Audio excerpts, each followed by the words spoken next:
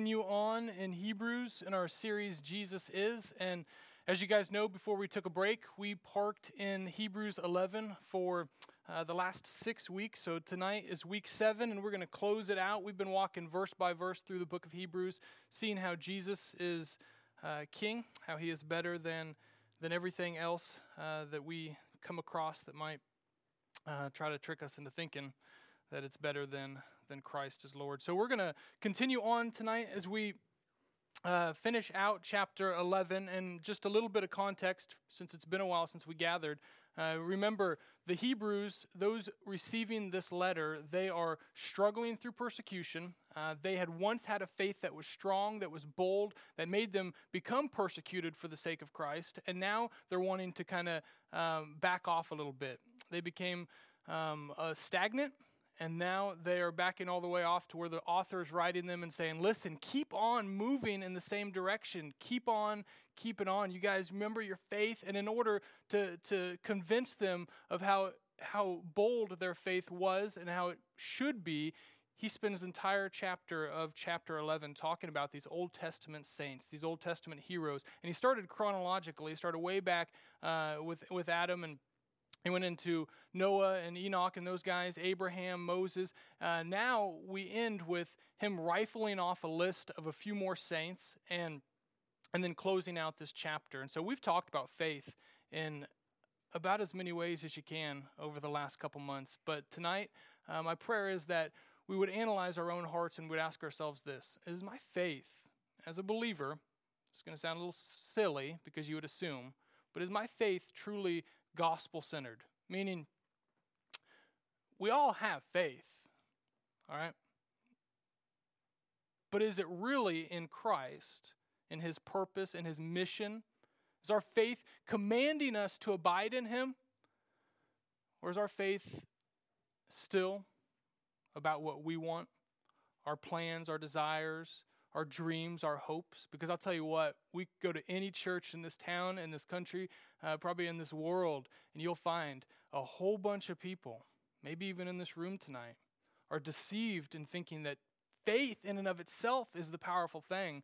But as we know, it's faith in Christ that is the power. And so a whole bunch of people, I believe, and I think I've been in this boat myself, are deceived into thinking just because I profess the name of Christ, I can have faith in things and it'll always be good. Faith isn't always good if it's in the wrong things. And some of us are still chasing after the wrong things, and that's why we're not seeing the power and the presence of God in our lives. So tonight, we're going to find out how gospel-centered, how Jesus-centric our faith is. And these Old Testament heroes, we're going to find out even their faith before the Messiah came was centered on Jesus. So let's jump on in. First chunk will be Hebrews chapter 11, verses 32 through 38, and we'll park after that, and then we'll hit verse 39 and verse 40 to close out the chapter. So if you got a Bible, feel free to flip open. We'll start in verse 32. And what more shall I say? For time would fail me to tell of Gideon, Barak, Samson, Jephthah, of David and Samuel and the prophets. A little Greek word here that we have there, it's actually just an etc., and so that's why you see the dashes there. Who through faith conquered kingdoms, enforced justice, obtained promises, stopped the mouths of lions, quenched the power of fire, escaped the edge of the sword, were made strong out of weakness, became mighty in war, put foreign armies to flight. Women received back their dead by resurrection. Now, let me mention this. Even in the Greek here, we still follow, a lot of times you'll see in the New Testament, Old Testament, Hebrew, poetic structures. And so, for instance, in English, you and I, if we write something, usually the best stuff is at the end. In Hebrew poems, a lot of times you'll find that the climax is actually in the middle. And so if you follow that here, you'll see when we start talking about women receiving their dead, receiving back their dead by resurrection, now we're getting into like the powerful stuff here. So just something to keep in mind. Women received back their dead by resurrection. Some were tortured, refusing to accept release so that they might rise again to a better life. Others suffered mocking and flogging, and even chains and imprisonment.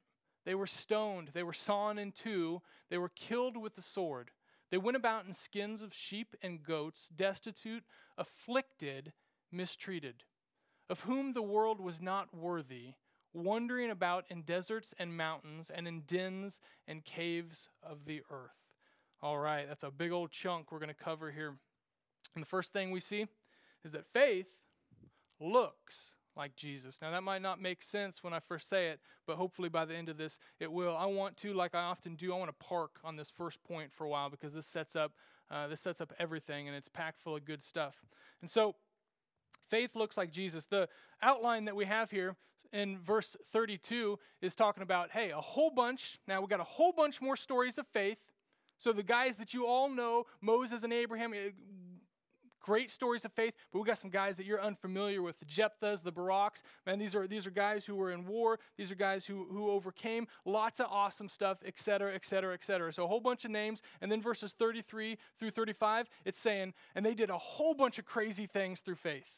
Whole bunch of crazy stuff.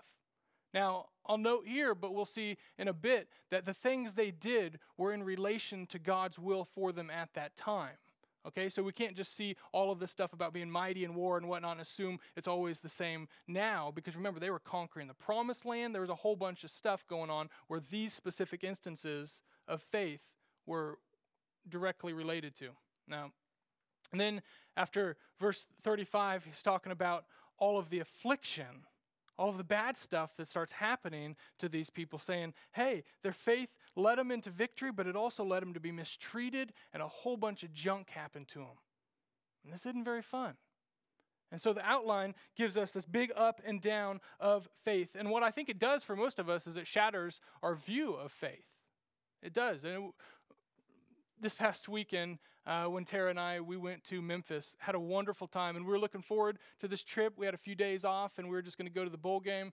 As you guys know, that turned out wonderfully.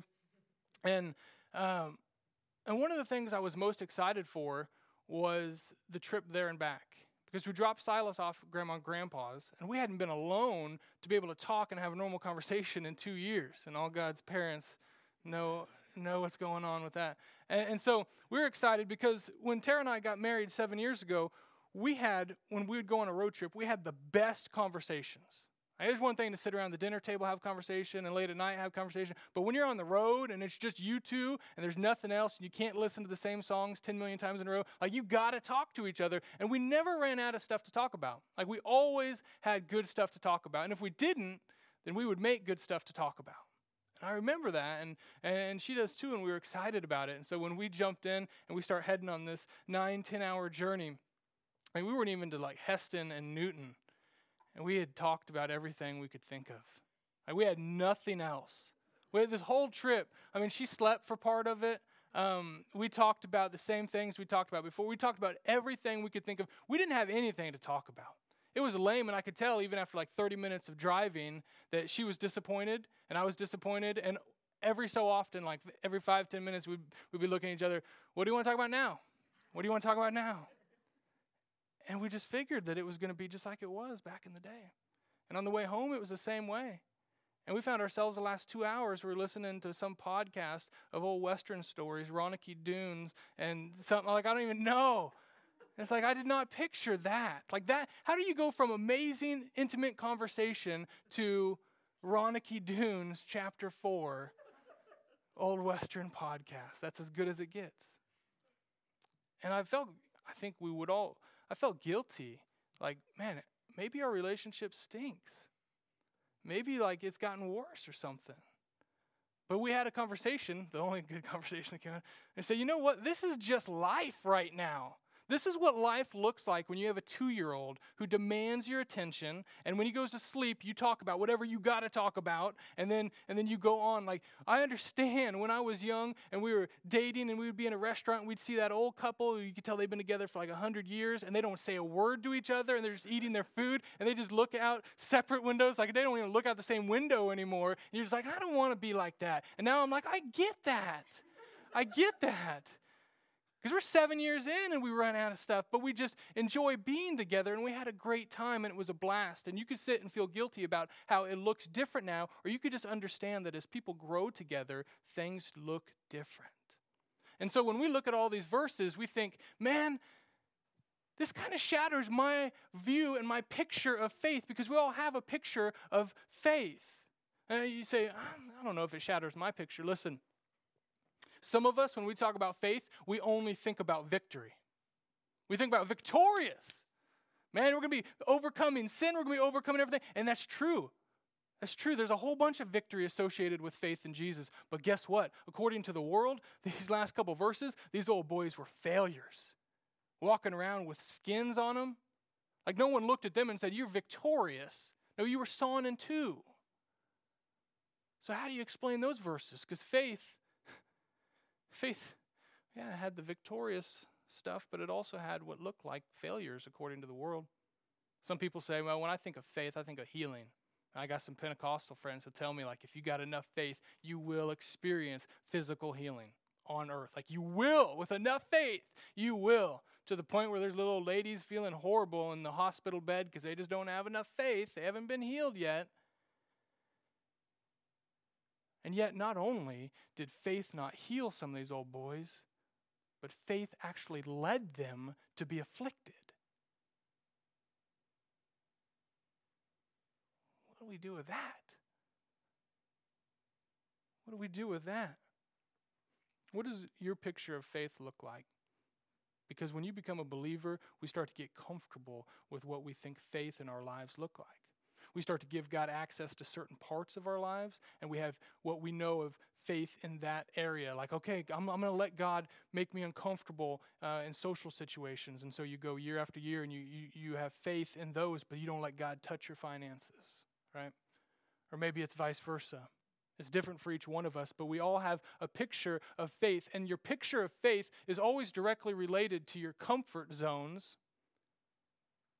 And we have to check ourselves to see if this picture of faith is actually biblical. Because some of us, God's wanting us to walk in faith in certain areas of our lives, and we've just closed them off. That's why it blows the minds of college students if God says, hey, you know what? Maybe I want you to stop going to college, and I want you to do something else. And they're like, this has been my path, my direction. My parents said, you going to college? And I said, I'm going to college, and I'm in it, and I can't believe, no way, like that's off limits. I wouldn't do that.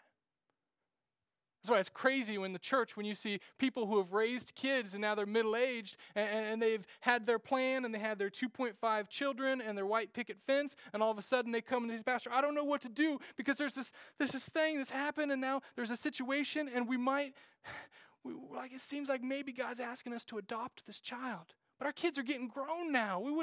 This was not in the plan. The retired couple who had a plan for what it would look like, and now God's having them serve in a way that was completely different than what they expected. Have you closed off certain areas? Are you comfortable with faith in certain areas but just don't want it in other areas? God's saying, I want to break through that. It's not just about how much faith you have. It's letting faith in every area of your life. And what it looks like is going to change as you get older, and there's always going to be a step of faith that's bigger than the last. But that's why we got to make sure our faith isn't centered on ourselves and our own goals and our own dreams. Because you'll notice in here, all these old boys with their stories of faith, you notice how you don't see any, they placed their faith in Jesus, and then after that, they looked at what do they want to do with life, and they thought, okay, college would be awesome, and then I want to have a business, and it's going to be really good, I'm going to do this, and so then I asked God to bless it, and I really had faith that God would bless the things that were in my heart, and then you live that life, and you find by the end of it, you never really made an impact for the kingdom. You got all the things you desired, but they weren't the things God desired for you. Notice how those stories didn't make it in there.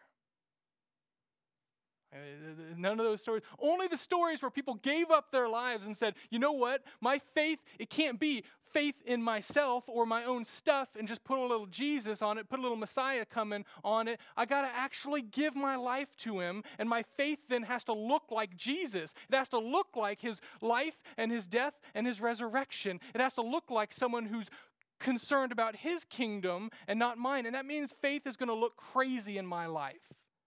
It's not going to look the way I thought. It's never going to look the way I thought. Because God's plan is so much bigger than my plan. Why am I surprised that faith in my life looks now different than I thought it would look? But you know, when you let yourself go to whatever God's prompting you to do, it makes you take crazy steps in directions that I didn't know I'd go this way. Why? Because it looks like Jesus. Going above and beyond, sacrificing in areas, it looks like the gospel. What you place your faith in, especially if that's a person, you naturally start to reflect that. You know what that's like. People who have dated, people who thought, I want this relationship to work, and all of a sudden you find yourself on the phone at midnight and you're like, I never would have thought I would be talking to someone about saving our relationship at midnight. You put your faith in them, you start doing goofy things. Mama's like, I'd never go to a jail, but all of a sudden your 20-year-old's calling you, you're driving 8 hours to bail them out somewhere, and you're thinking, I would have never done this, because your faith in someone, it will reflect that person if you keep on following. But it changes. These old boys, man, this isn't just about faith. This is about a mature faith. This is old school. This is what happens when you give me 2 or 3 weeks to think about new creative ways. We go back about 40 years in technology. So I don't know if this is going to work or not, but this is something I thought of 20 minutes ago. We'll see what happens here.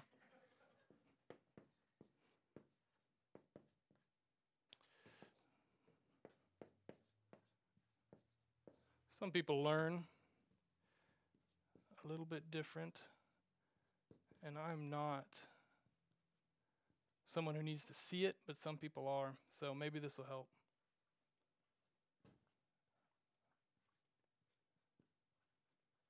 This might just take a long time. You might just stare at me for a while. So, you look at any area of faith in your life, and you'll see yourself somewhere on this scale. Now, keep in mind, I'm just making up this scale, so don't go home and say, boy, this is the scale from the Bible. It's just amazing. But I'm doing this as an illustration to help you. So, when you find yourself a baby in Christ, newborn, you're talking a lot of times about basic faith in God, just trust. Like when you are a baby, your faith is about, are you there? Are you real? Well, can I trust you? And it's newborn baby stuff. And now you find yourself growing a little bit, and I want you, as we're walking through this, to see if maybe you're stuck in an area. This is spiritually speaking, obviously. If you're a toddler in Christ, you'll find that a lot of your faith, a lot of your prayers, you go to grow group, you come ask your leaders, you talk to them about things that are self-centered. Now, they might be God's will, they might be good things, but in general, they don't revolve around expanding God's kingdom. They revolve around expanding your own kingdom. I just want to know God's will for my life and what I can, like, I want that job and I want that career. And again, these are all things that could very well be God's will. But if you find these are the only things that your faith is going into, is consume your own little world. Some of us, I'd say a vast majority of the people in the local church hang out here in toddler world and they don't ever know. And they're frustrated because they're just like, why? I'm not seeing God's power. That's because everything you got faith in is about your own little kingdom and keeping it going and running and sustaining it. But some of us don't ever get pushed out of this. And so we're spiritual toddlers. We're just happy that we're not spiritual babies anymore. And then you grow up a little bit and you start to see a big picture spiritually. You start to get out of your cocoon and you start to see like, man, there's a kingdom, God's kingdom, and I could be a part of this. Like he's giving me a spiritual gift, and this is bigger than myself. And then you start to go into young adult world, and you start to actually take steps.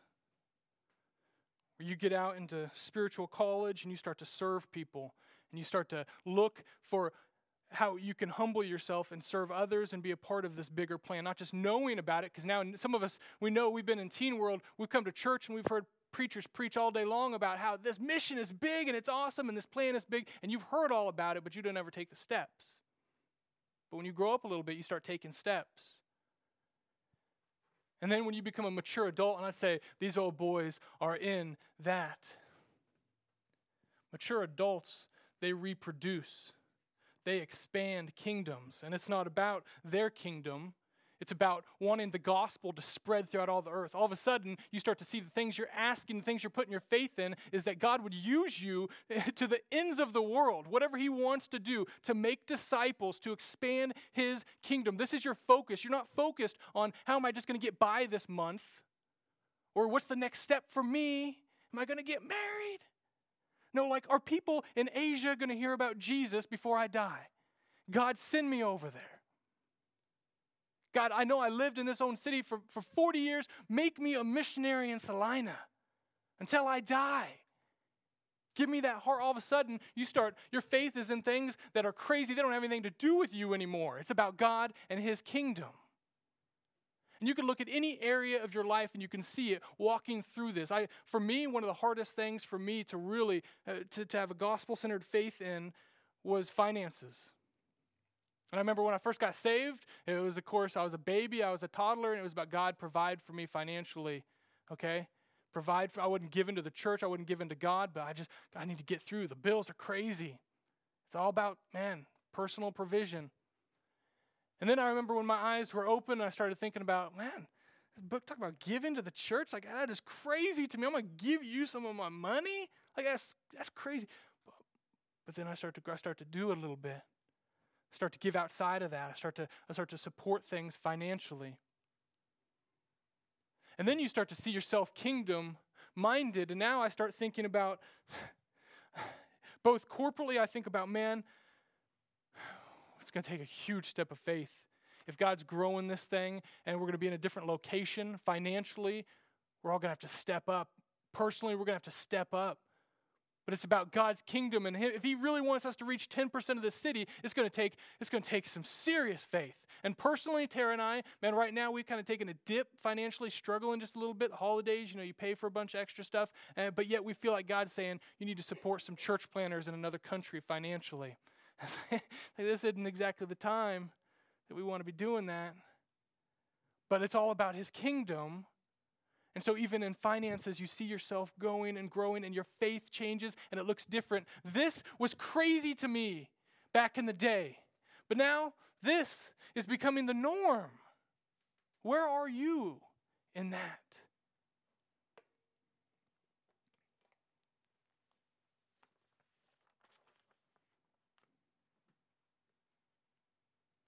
Your faith is going to start to reflect the one that it's in. And when it reflects his kingdom, it's going to get crazy.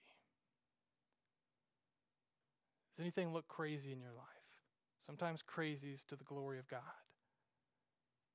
Make someone question your decision once in a while. If you're going to follow him, there's going to be some questionable stuff he asks you to do, and it's going to be awesome. Verse 39.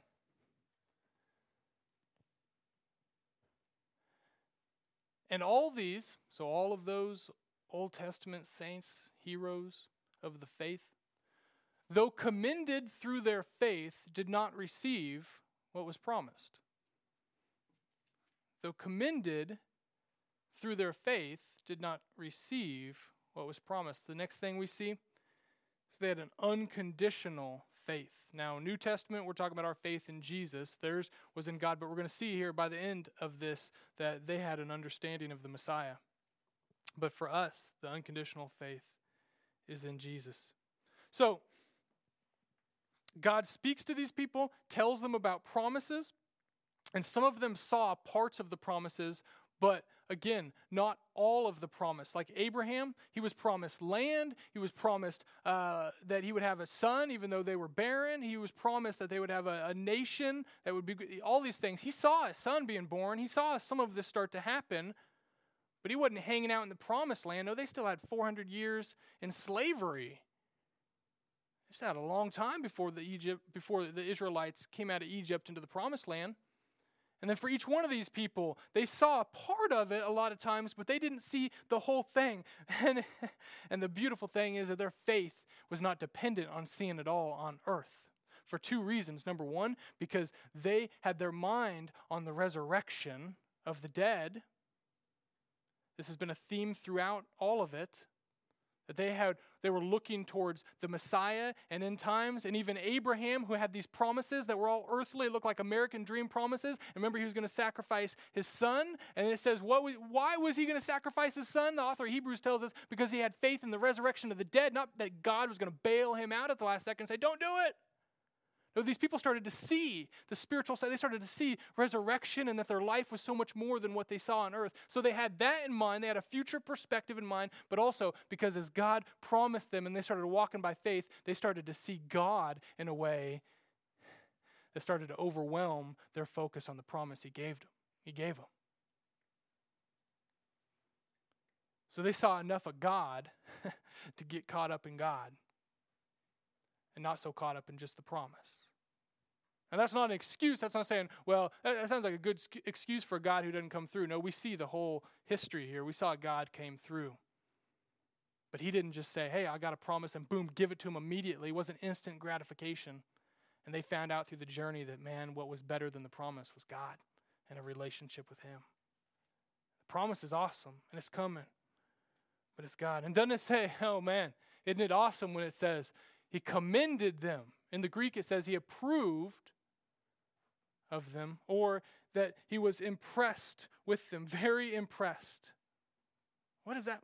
Like that's how God feels about them. God approved them. God was very impressed with them. You think about all the things floating around in our minds tonight about what's going to impress God that we do with our lives. Man, if I just get it together, if I can just be little more holy in this area, man, you can please God in a lot of ways. Certainly holy living, man, He wants you to be righteous as we are conformed to the image of Christ. But you can overthink this so much and drive yourself nuts. You want to know what God approves of? It's people who walk in faith in Jesus. And as you know, you could come through these doors, you could fill up the pews or the chairs, you can do what looks like a good Christian should do all day long, and God says, I'm going to spit you out of my mouth. If you don't have faith, you say, well, I used to have faith. No, are you walking by faith today? That's what I want. Well, I still tell stories about my faith when I was a kid or when no, faith today. That's what He commends them for. Gosh, so easy to overthink it. We've all heard of unconditional love. So most of us understand what that is, that our love for someone or something is not conditional on the circumstances or things around it. But in the same way, God wants us to have an unconditional faith. You see, He didn't want to say to them, hey, I got promises for you, and if in 2.5 years you don't see those promises come to fulfillment, I want you to fight me on it.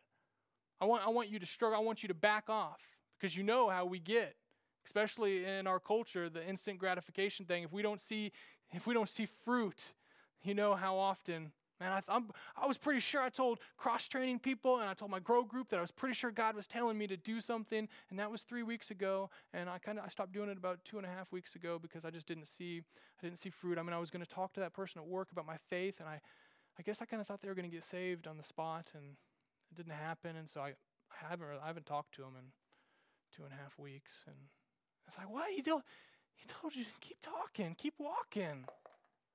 Well, I just didn't see fruit. These old boys, Abraham didn't see 20 years pass before this baby comes. And it wasn't like he was going from age 15 to 35 and she was still, hey, I could have children at any time. No, she was barren. If there's any reason to lose hope, they should have lost hope. But their faith was unconditional. It was unconditional.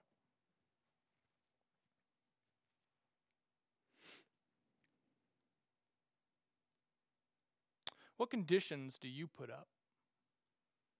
When God tells you to do something, you know you need faith to do this. It's going to be a step.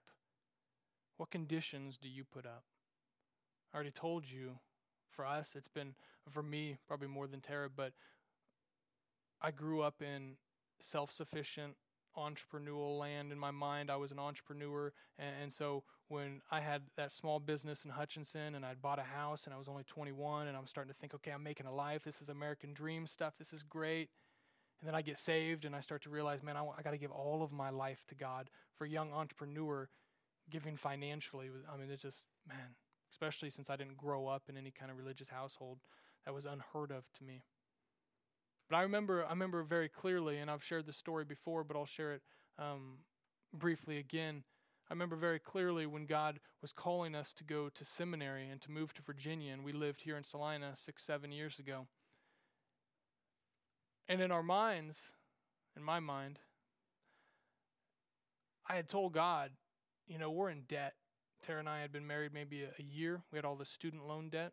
And I just read an article about this guy who said he went to seminary and then he wanted to be a missionary to Africa. And he said that in seminary, he just was hit upside the head with the thought that, like, why would I get into a bunch of student loan debt to go to seminary when God wants me to move to Africa to be a missionary afterwards, and I can't pay back my student loan to go to seminary to go to Africa? And so he worked really hard, saved up all the money, then went to seminary. And I had that in my mind, so I told God, okay, if you really want us to go to Virginia, we'll pay off our debt, and we were making chunks. I think we paid like $30,000 in the first year, and we were making monster progress. And then we can save up the money to go out there. We'll do it. And Tara had on her contract at the hospital as a nurse, they would pay off all her student loan debt in 3 years. They paid off a certain amount each month if she stayed there for 3 years. Well, we're 2 years in. And so if we leave before that 3 years, we got to pay back all of that in full the day we leave. So financially, there was a lot going on. And I told God, we'll go in a year. That sounds like a good plan. Started telling everyone, very honorable, we're going to go to seminary. It's going to be great. So I think it's going to be about a year. We'll get things settled financially. And that night when we were praying, Tara and I, we were praying. It was close to midnight. I'll never forget. We were laying there, and the lights were off, and we were just talking to God. And I remember very clearly as she started saying, God, if you want us to go out there now, even if it means that we're in a financial mess, like that we would have the faith to do so. And we prayed a lot that night about different things. It wasn't like a 50-minute prayer, but it was more than just the financial stuff. And afterwards, it was quiet, and we finally broke the silence and said to one another, you sense God saying something right now? Yeah. What? It's that financial thing. Like that was just a 1-2 sentence thing in that prayer, but it stuck out to both of us. And we knew immediately. She just cried afterwards for quite a long time. We knew immediately God was saying, you get up and you go. If I say go and you're going to have to take a step financially, you have to take a step of faith, do it right now. It was as good as done for us. We got up. We didn't have to talk about the details the next morning and how it was all going to work. We just did it. And it worked out financially. And we paid for all of it without taking out any student loans. And we paid back the hospital, and it looked really grim, and it was crazy, and I could tell you all the different things, but God provided, and it was exactly what he wanted to do, and he grew our faith like crazy in the midst of it. And we came out on the other end better off than we thought we would have if we would have done it according to our own plan. What conditions are you putting up for God? What's your what ifs? Well, I feel like for a long time God's been asking me to do this, but what if? Right behind your what ifs are a bunch of conditions. What are your conditions? Because he doesn't want. He commended them because of their faith, not their conditional faith, their unconditional faith. He doesn't want a people that's just making up excuses. He wants a group of people so in awe of his glory, bowing down in worship, saying, what more can we give? Let's give it all. There's nothing in us and in our lives that is not worth giving up for the sake of Christ. Yet you find yourself stagnant, and when you find yourself stagnant, you'll find there's a bunch of conditions holding you down. Something made you stop moving. So how do you get an unconditional faith? Well, just like you get an unconditional love, you choose to love. You fall in love. You love obedience to God more than the conditions you put around walking in faith. You love God in the same way. In the same way in faith, when you start actually taking steps of faith, no matter how small they might be in your mind, you'll start to see God show up. I remember when I was a new believer and I was blown away in my little house in Hutchinson, I would read the Bible. I remember just Friday, Saturday nights, I remember people out doing their thing, and I would just read that Bible and I would listen and I'd say, okay, I'm just going to do this. I started in the Gospel of Matthew, and I would read the words of Jesus, and then I'd say, okay, God, how can I do this? And I would just do it. And I remember like blown away. I remember even being in my house, feeling the presence of God by myself, just like, oh my gosh, like I just took a step of faith today. Like God showed himself. I'll tell you what, I was not consumed or concerned with any promises after that. When I started walking by faith, I got so caught up in the presence of God, seeing that he was real. All of a sudden I shifted from what can I get out of this to, oh my gosh, I'm blown away right now. That's what happens. You want an unconditional love, you want an unconditional faith, you get blown away by God. But you don't get blown away by God sitting on your seat. You can get blown away when you start taking a step of faith and you see his power come through. His power isn't going to come through when you're sitting there doing the things we've always done by the strength we've always done it with. His power comes through when you know I can't do this alone, and I believe this is for his kingdom, and I've got to take a step, and if he doesn't show up, it's going to fail and it's going to look stupid. Naturally, guess where you see the power? And it's not just thinking about it, it's the actual step.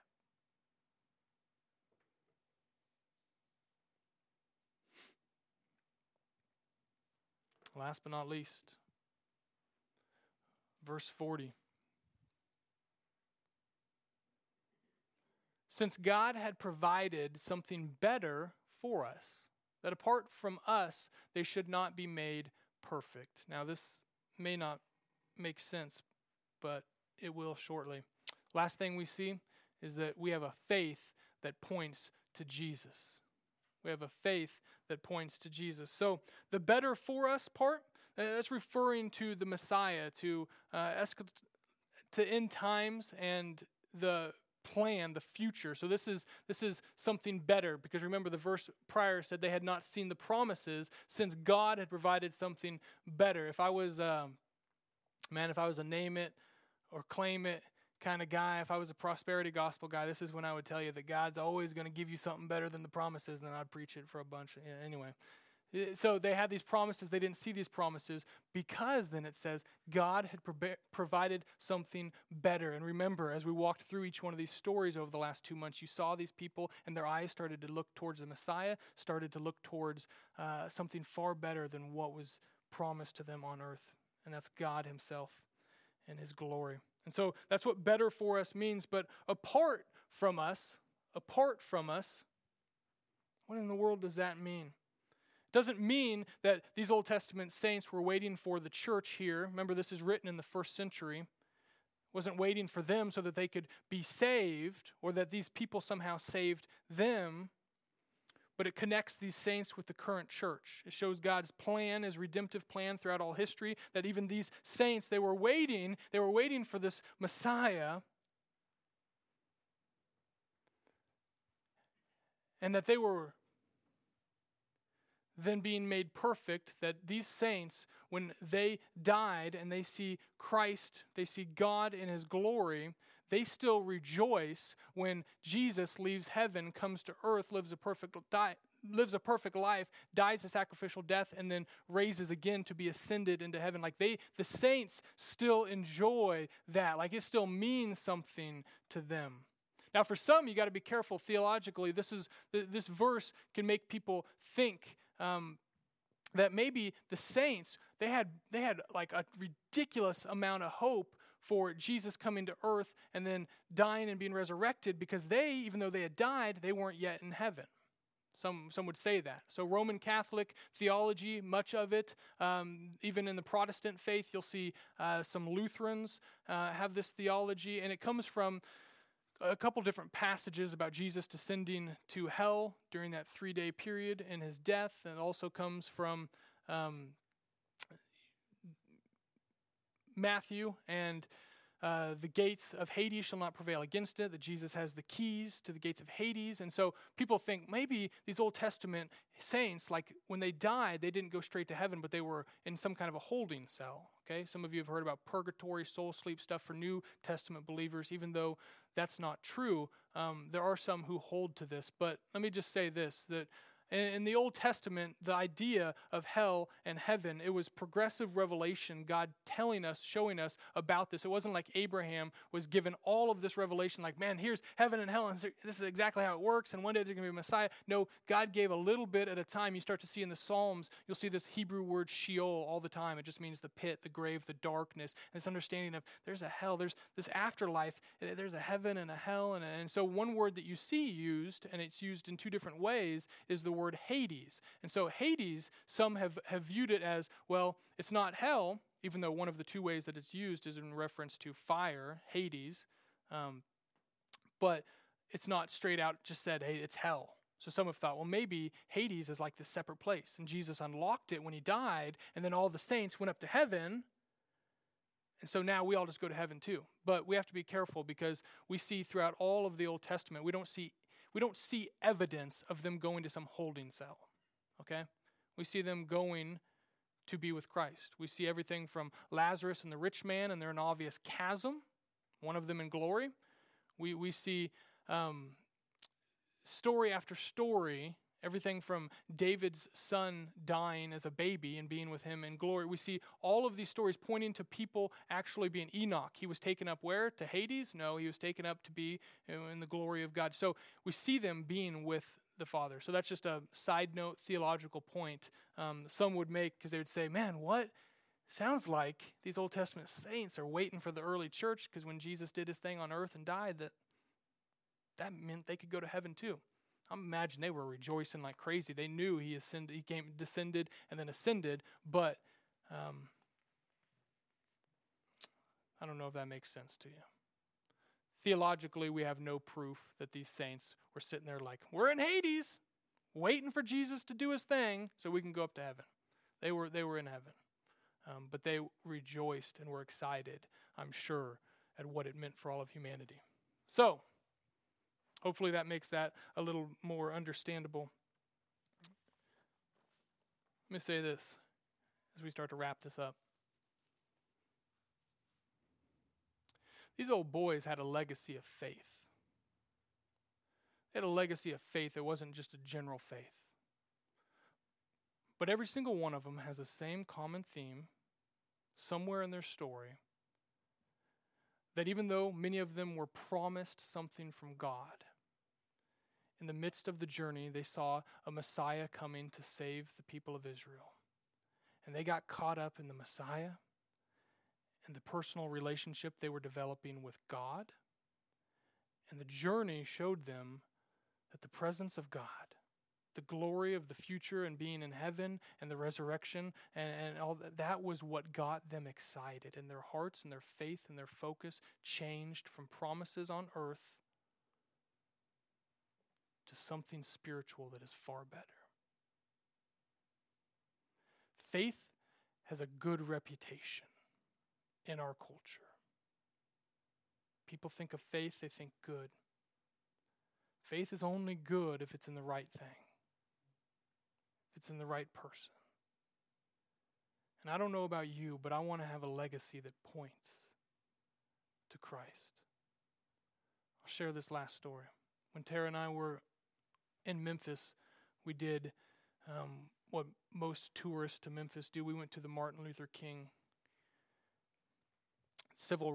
National Civil Rights Museum, and Martin Luther King Jr. And it was awesome. It was incredible. Some of you might know he was shot there, killed in the Lorraine Hotel.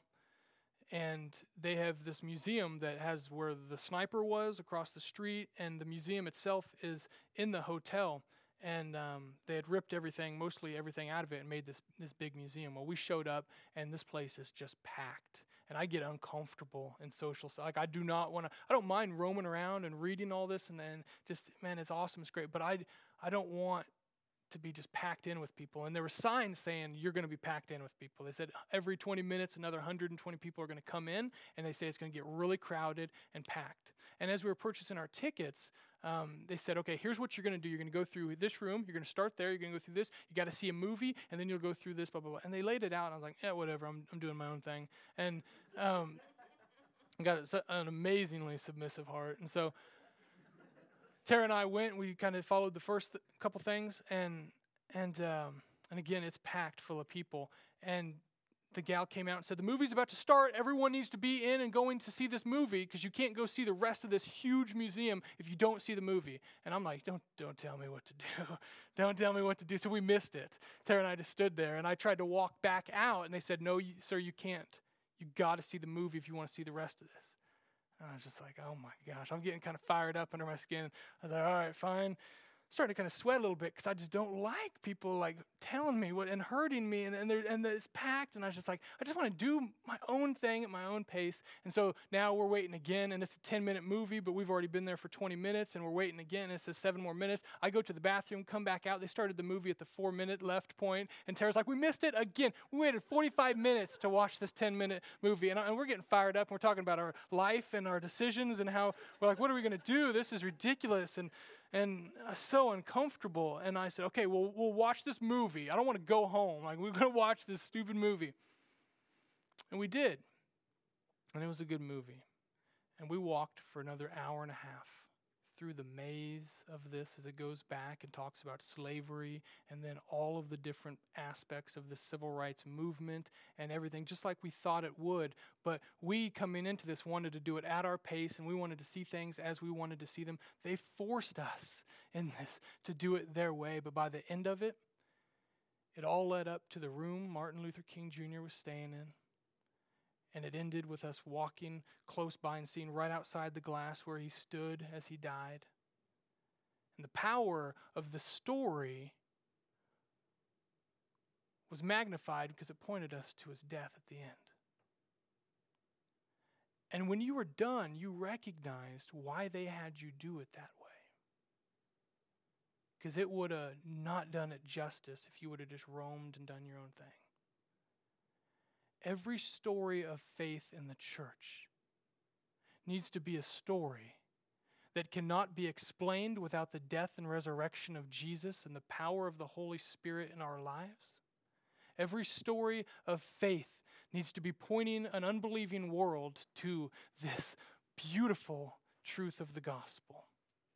That our lives need to be unexplainable without telling someone. Like, we got to be able to tell someone, I know you think I'm crazy, but it's because he died and rose again, and there's power, and he's telling me what to do, and I'm doing it, and the kingdom is expanding. We have to be able to walk in such a way that it can only be explained by the gospel. And if you find that your faith is explained by your own strength, by the way you've always done things, by the same simple ways you've always walked in faith, I'm telling you what, God, there's more glory for him to have had in your life, and he wants it. And his faith will always build on itself when you start walking and walking and walking. I'm telling you tonight, you walk by faith a little bit, and faith builds on faith. And there will always, for every single one of us, be a bigger step, a next step, a place that takes us from self-centered to kingdom-centered. It will always move us in that direction. It'll always look crazier than it did last year. It'll always be one more step. You'll never get to the place where you're so comfortable with walking by faith. Faith will always be faith. It'll always be faith. And if you don't experience today the same kind of heart-wrenching, I'm going to step off of this faith that you felt the first time you placed your faith in Jesus, you're not walking by faith in Jesus anymore. If your faith today doesn't make you abide in him because you got to hear his voice to know the next step, but you can just do this on your own kind of thing, that's not a gospel-centered faith. And you've been deceived.